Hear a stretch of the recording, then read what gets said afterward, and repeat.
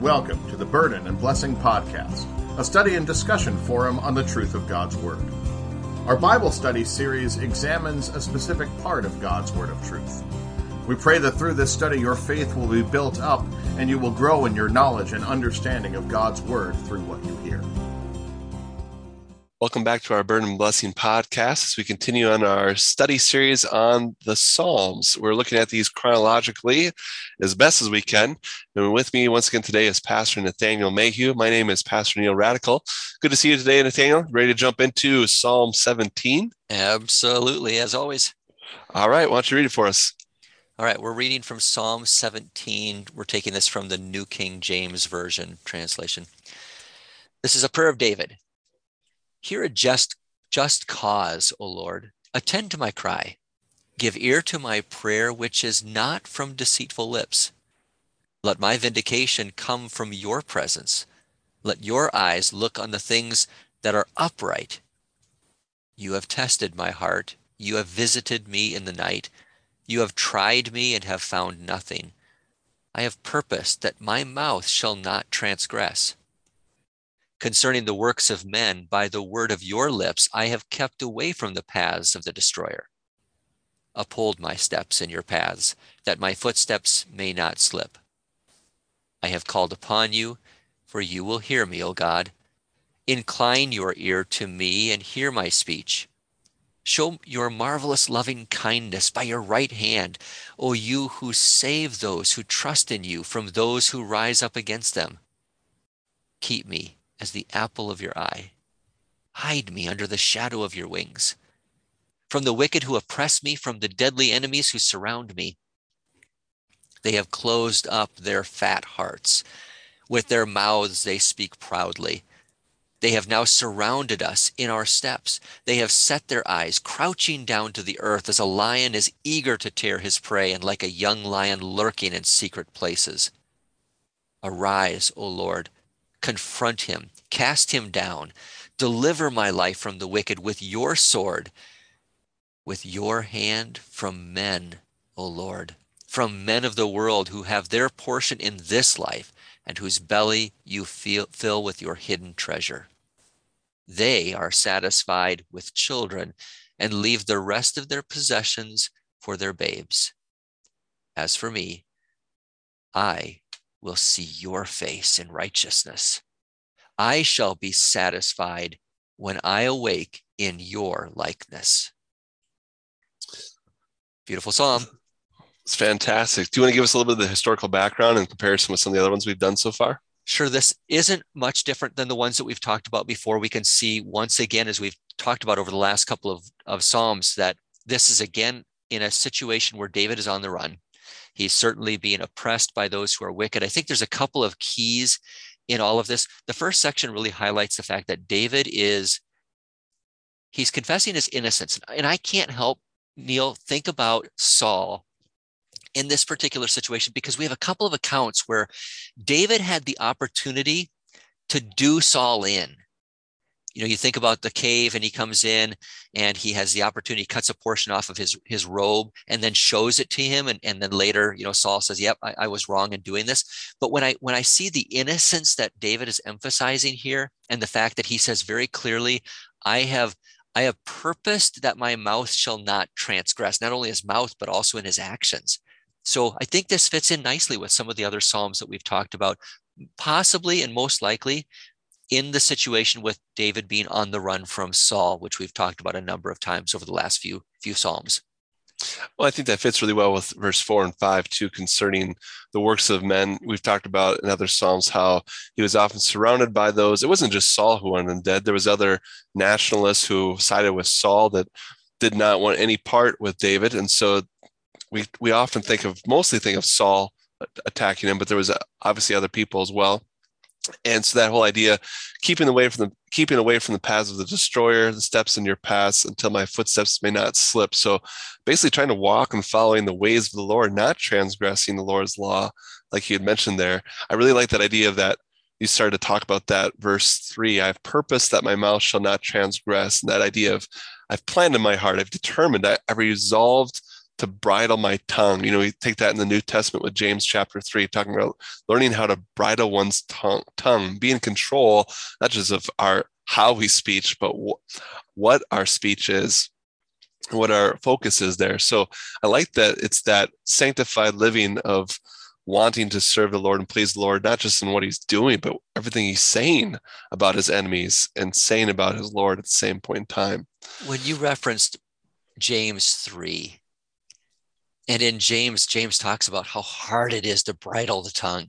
What a struggle that is for us, each one of us. And I too, I really love that idea of verse 3. You mentioned, that's a person to emulate and to respect, a person who has determined, I am going to use my mouth in the right way, not in the wrong way, because that is so easy for us to slip into. Think about the sins of the tongue and gossiping and how easy it is for us to hop on the bandwagon and to say those things that are really weighing on us and that we really shouldn't be saying because it's hurting the other person's reputation. And so this idea of I've purposed not to do that, that's a respectful thing in the life of a Christian. It's interesting. David, I think we'd both agree, is a mentor of ours. David's dead. What's interesting is that our mentoring of the next generation continues on through them. Obviously, this is the Holy Spirit. This is the Lord who's been mentoring David to have this counsel. And we see that in this psalm. That you see it, I have called upon you in verse 6, and you hear me, O God, incline your ear to me and hear my speech. So David's always uses the word vindication in verse 2. Judge me, Lord, judge my speech, judge my actions. Really, ultimately, David's mentor is the Lord, Jehovah. And we emulate, we respect, we resolve with David because we follow the same mentor as well. Our Lord, our Savior, our Messiah. Ultimately, it trickles down through the generations of this mentoring. And like David says here in verse 4, by the word of your lips. And I think that's a very important point. That's referring to the word of God, the word of your lips, not concerning the works of men, but the word of your lips, Lord, I have kept away from the paths of the destroyer. And I think that is important in these verses because you might look at these verses and say, David's on his high horse. Look at how great he thinks he is. He hasn't done any of these bad things. But that's not at all what he's saying. Look at verse 5. He says, uphold my steps. He's going to the Lord and saying, Lord, help me. He said, I know I'm not perfect. I need your help to continue because that old Adam inside me, it really wants to get him back. It wants to say bad things. It wants to retaliate. It wants to have, vengeance. But no, the Lord says, or David comes and he says, Lord, help me. Help me to do what is the right thing to do. Help me to walk in your paths, not in my paths, but in your paths. So a beautiful prayer here that certainly emphasizes the struggle that we all have. Think about Romans 7, the good that I would, I don't do.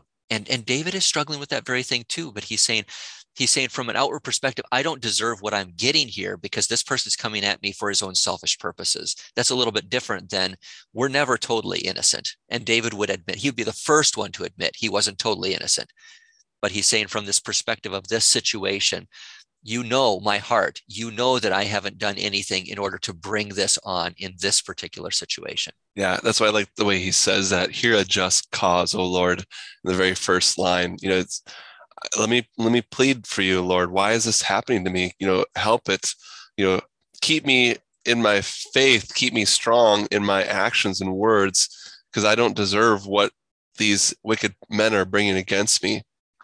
He says that in verse 9, from the wicked who oppress me, from my deadly enemies who surround me, they've closed up their fat hearts. What do you think of when you hear that idea of their fat hearts? What does that mean?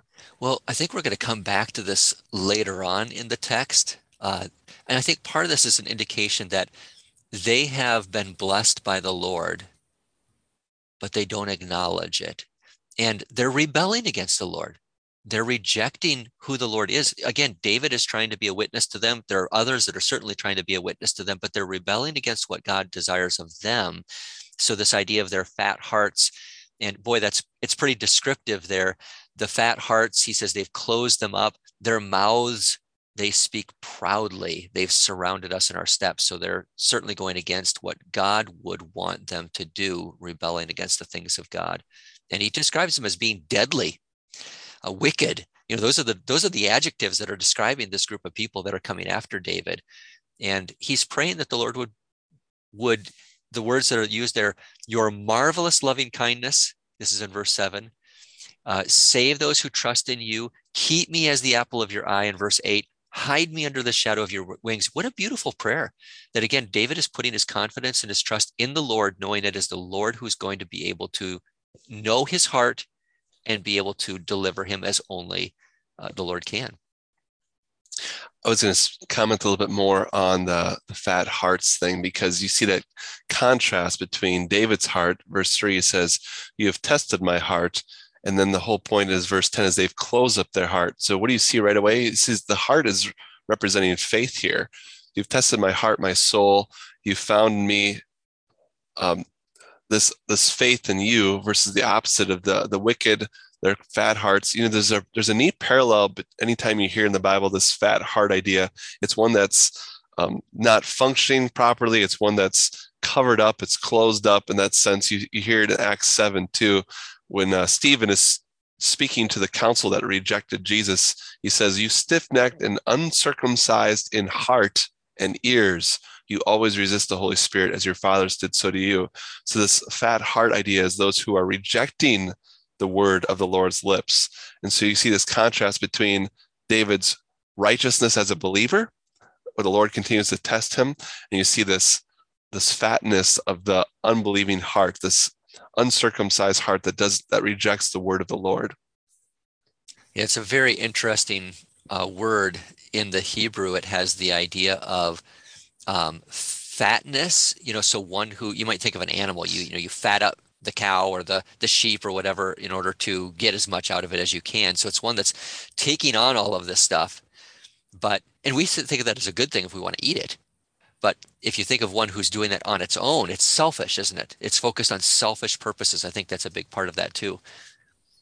Yeah, as it goes on here in this section, you talked about the apple of your eye and the shadow of your wings. Again, you have this alliteration, the apples, that central. David's saying, I have purpose, but then at the same point in time, he's pleading and praying, Lord, you purpose to keep me in the center of your eye, the focus of that. One translation we can look at there with the Hebrew would be in the middle of the night. So that darkest part of the eye, the most direct focus, Lord, don't shift your gaze from me at all. The shadow of your wings is that protection. So it's basically pleading that the Lord would be intent and intense on focusing on him and his life and predicament and everything he's going through. So the opposite of that would be the Lord turning away from him, not looking at him. We say every weekend in the Aaronic benediction that the Lord would bless and keep you and make his face shine upon you. That idea is he's gazing on you, lift up his countenance, that he's looking directly at you, smiling upon you and giving you his peace. Definitely fits here with this idea of keeping you as the apple of your eye. Well, then he kind of, after praying that the Lord would watch over him, protect him, save him, he kind of goes back and describes these enemies again. And you're talking about picture language with the apple and the shadow of the wings. We get another picture or a couple of pictures in verses 11 and 12. You want to dig into those two verses and the picture language that's there, describing the wicked now? Sure. And I love every time the Psalms do this. You have this early on in the Psalms, like in 4 and 5, but you have the wicked talking about like lions. We know Satan's that hungry lion. We usually bring that up when we talk about this picture language here. They're eager to tear away their prey. And we know that Saul's men are hunting David to destroy him, to kill him from the death.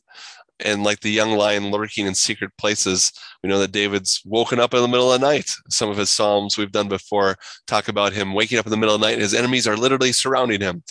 And so he's been through this before. And so verse 13 is interesting because it takes that lion picture, and then it, just like a lion is roused against his prey, now David says, you, Lord, arise. So you picture, these jackals that we've talked about before, these hyenas, these young lions, attacking at David. And David says, all right, you, Lord God, you Almighty God, you arise. And what are they going to do against the Lord? I've got one bigger on my side. Yeah, it's like sick him, Lord. It's that whole idea of attack dog. And, and that's exactly what it says. Confront him, cast him down, deliver my life from him by your hand, by your sword. That's ultimately what the Lord David's pleading, Lord, I can't do anything against this. You've got to rise up against them. All of this, so you've got all of this picture language, these enemies that are coming against the Lord, against David. He's asking for the Lord to deliver him. So there's a cycle. It starts off by saying, hear my cause, I'm innocent. These guys are out to get me. Deliver me. You're merciful. You are worthy of trust. Keep me in your presence. Again, he goes back and describes the wicked, and then he closes out with these beautiful 2 verses at the end. And you and I both just love these 2 verses at the end. Why don't you read those 2 verses, and we'll take it just a minute to read them. Yeah, you comment on them, then I'll read them. With your hand from men, O Lord, from men of the world who have their portion in this life, and whose belly you fill with your hidden treasure. They are satisfied with children, and leave the rest of their possessions for their babes. As for me, I will see your face in righteousness. I shall be satisfied when I awake in your likeness. Go ahead, share. So I think the neat thing about these 2 verses is there's another contrast. And it's really highlighted with the word satisfied in both 14 and then 15. But what David is doing is he's showing what is it that the world is satisfied with, and what is it that the Christian is satisfied with. So he says that the world is satisfied with a portion in this life, with leaving something behind for the next generation. It talks about they have their portion in this life. Their belly is filled, and I love this phrase, with your hidden treasure. The fact that the Lord gives them blessings too, but they don't acknowledge it. They don't recognize it as coming from God. I feel like right away, my mind goes to the New Testament where we talk about we have this treasure in hidden vessels. And so that phrase makes this phrase confusing. But how do you understand this phrase then? I mean, you kind of just described it there, this hidden treasure. Explain it again. It's just the fact that God gives us blessings every single day. He is the creator. He is the sustainer of life. But the problem is that the people of the world don't acknowledge that. They don't acknowledge that these things that they have, whether it be the money in their bank account or the ability to work or their children or their family or their home, they don't acknowledge those things as coming from God. They said, I did this. This is mine. And so it's hidden in the sense that it comes from God, but they don't acknowledge it as coming from God. There's the problem. They only focus on the things of this life. Their portion is entirely connected to things of the world. And it says there that they're satisfied with that. Right. They're content with that. And that's sad. It's okay. I only have this life to live. That's fine. Right. So compare that now with verse 15. And I think we agree that this is the best verse of this. It is. I mean, we know the keep me as the apple of your eye, hide me. We know everyone focuses on verse 8. That's great. That's an awesome verse. We don't want to downplay that. But verse 15, the contrast between what the world is satisfied on, who don't acknowledge, who don't rejoice in God, contrast that now with verse 15 with that satisfying of what David has. Well, and you and I both like the translation of satisfied that is satiated, completely full to the brim. And what David is saying is, you know what? The things of this life, they don't satisfy. They don't satiate. They look at it as that. But he says what really satisfies is seeing your face in righteousness. He talks about the resurrection. He talks about the hope of eternal life. I will see your face in righteousness. I shall be satiated when I awaken. I love this last phrase, in your likeness. I think about Philippians, where Paul tells us that our bodies will be transformed, changed into the likeness of Jesus himself, glorified. That's what David is looking ahead to. And this is not a New Testament concept. This is not a Christian thing that was developed by the Christians after the time of Jesus. David believes this 1,000 years before the time of Jesus. Yeah. Crazy. He's speaking about the resurrection. There's gospel in the Old Testament. Absolutely. It's full in the Psalms. You already hinted at verse 7, which talks about show your marvelous loving kindness. That's another word for mercy. That's another word for grace. Save those who trust in you. So there's a salvation. There's a deliverance. Like you said, there was verse 15. It's that we're going to get to behold his face in glory, face to face with Christ our Savior. And that when we awake from the dead to that eternal life, That's what Christ is going to do for us. And it really points us out to Jesus there too, face to face with the Lord. Makes you think of Job, makes you think of all kinds of sections. I really like this verse from 1 John 3:2. Beloved, now we are children of God, and it has not appeared as yet what we shall be. We know that when he appears, we shall be like him, because we shall see him just as he is. Christ ascended into heaven with his body. We're going to get to see him in our bodies face to face, and we will be perfected just like Jesus was when he rose from the dead. Yeah, beautiful passage, and nice, very nice cross-reference to what we're talking about here. It helps us to understand a little bit better what David is describing in verse 15, that satisfaction, that satiation that we look forward to in eternity. Yeah, the people that are seeking the earthly possessions and earthly wealth here, Jesus says in Matthew 6, they have their reward. Matthew 6, Jesus is talking about when they're trying to be seen by men or do things for those reasons, they have the reward. It's here on this earth. Right. But for those who want to be satisfied with the righteousness of Christ for eternity, we have that reward in Christ already, and that eternal victory in heaven. It's a beautiful psalm. Well, and even if you jump ahead a little bit further in Matthew 6, seek first the kingdom of God and his righteousness, going back to the righteousness, see your face, and all of these other things, they will be added to you. God does give us blessings. They're hidden outside of Christ, though. And it's the Spirit that reveals the blessings of God, both in this life and more importantly, in the life to come. Absolutely. Can I close with a hymn verse from Paul Gerhardt? Please do. I think it ties this together, especially verse 15 and the satiation, the satisfaction that we look forward to in heaven. So we'll close with this prayer. O faithful child of heaven, how blessed shalt thou be. With songs of glad thanksgiving, a crown awaiteth thee. Into thy hand thy Maker will give the victor's palm, and thou to thy deliverer shalt sing a joyous psalm. Certainly ties it back in with the psalm that we're studying here today, and the fact that we will be using psalms like this even when we're with the Lord in glory. Hallelujah for that. Thank you for the study today, Nathaniel. Thank you for anyone who's listening in today. We hope you continue on with this long-term chronological study of Psalms. We know it's going to take us years to finish. We're okay with that. But as we continue to produce devotions for this as well, and we hope that you've enjoyed the study that we've gone through here today from Psalm 17. Blessings in a day. Lord, keep you as we look forward to being satisfied and awaking to seeing our Lord face to face. Have a great day. We hope that you will join us again next week for another episode of Burden and Blessing Podcast as we continue to take every thought captive to the obedience of Christ. Until next time, take confidence in your Savior's promise that he will always be with you, even to the end of the world.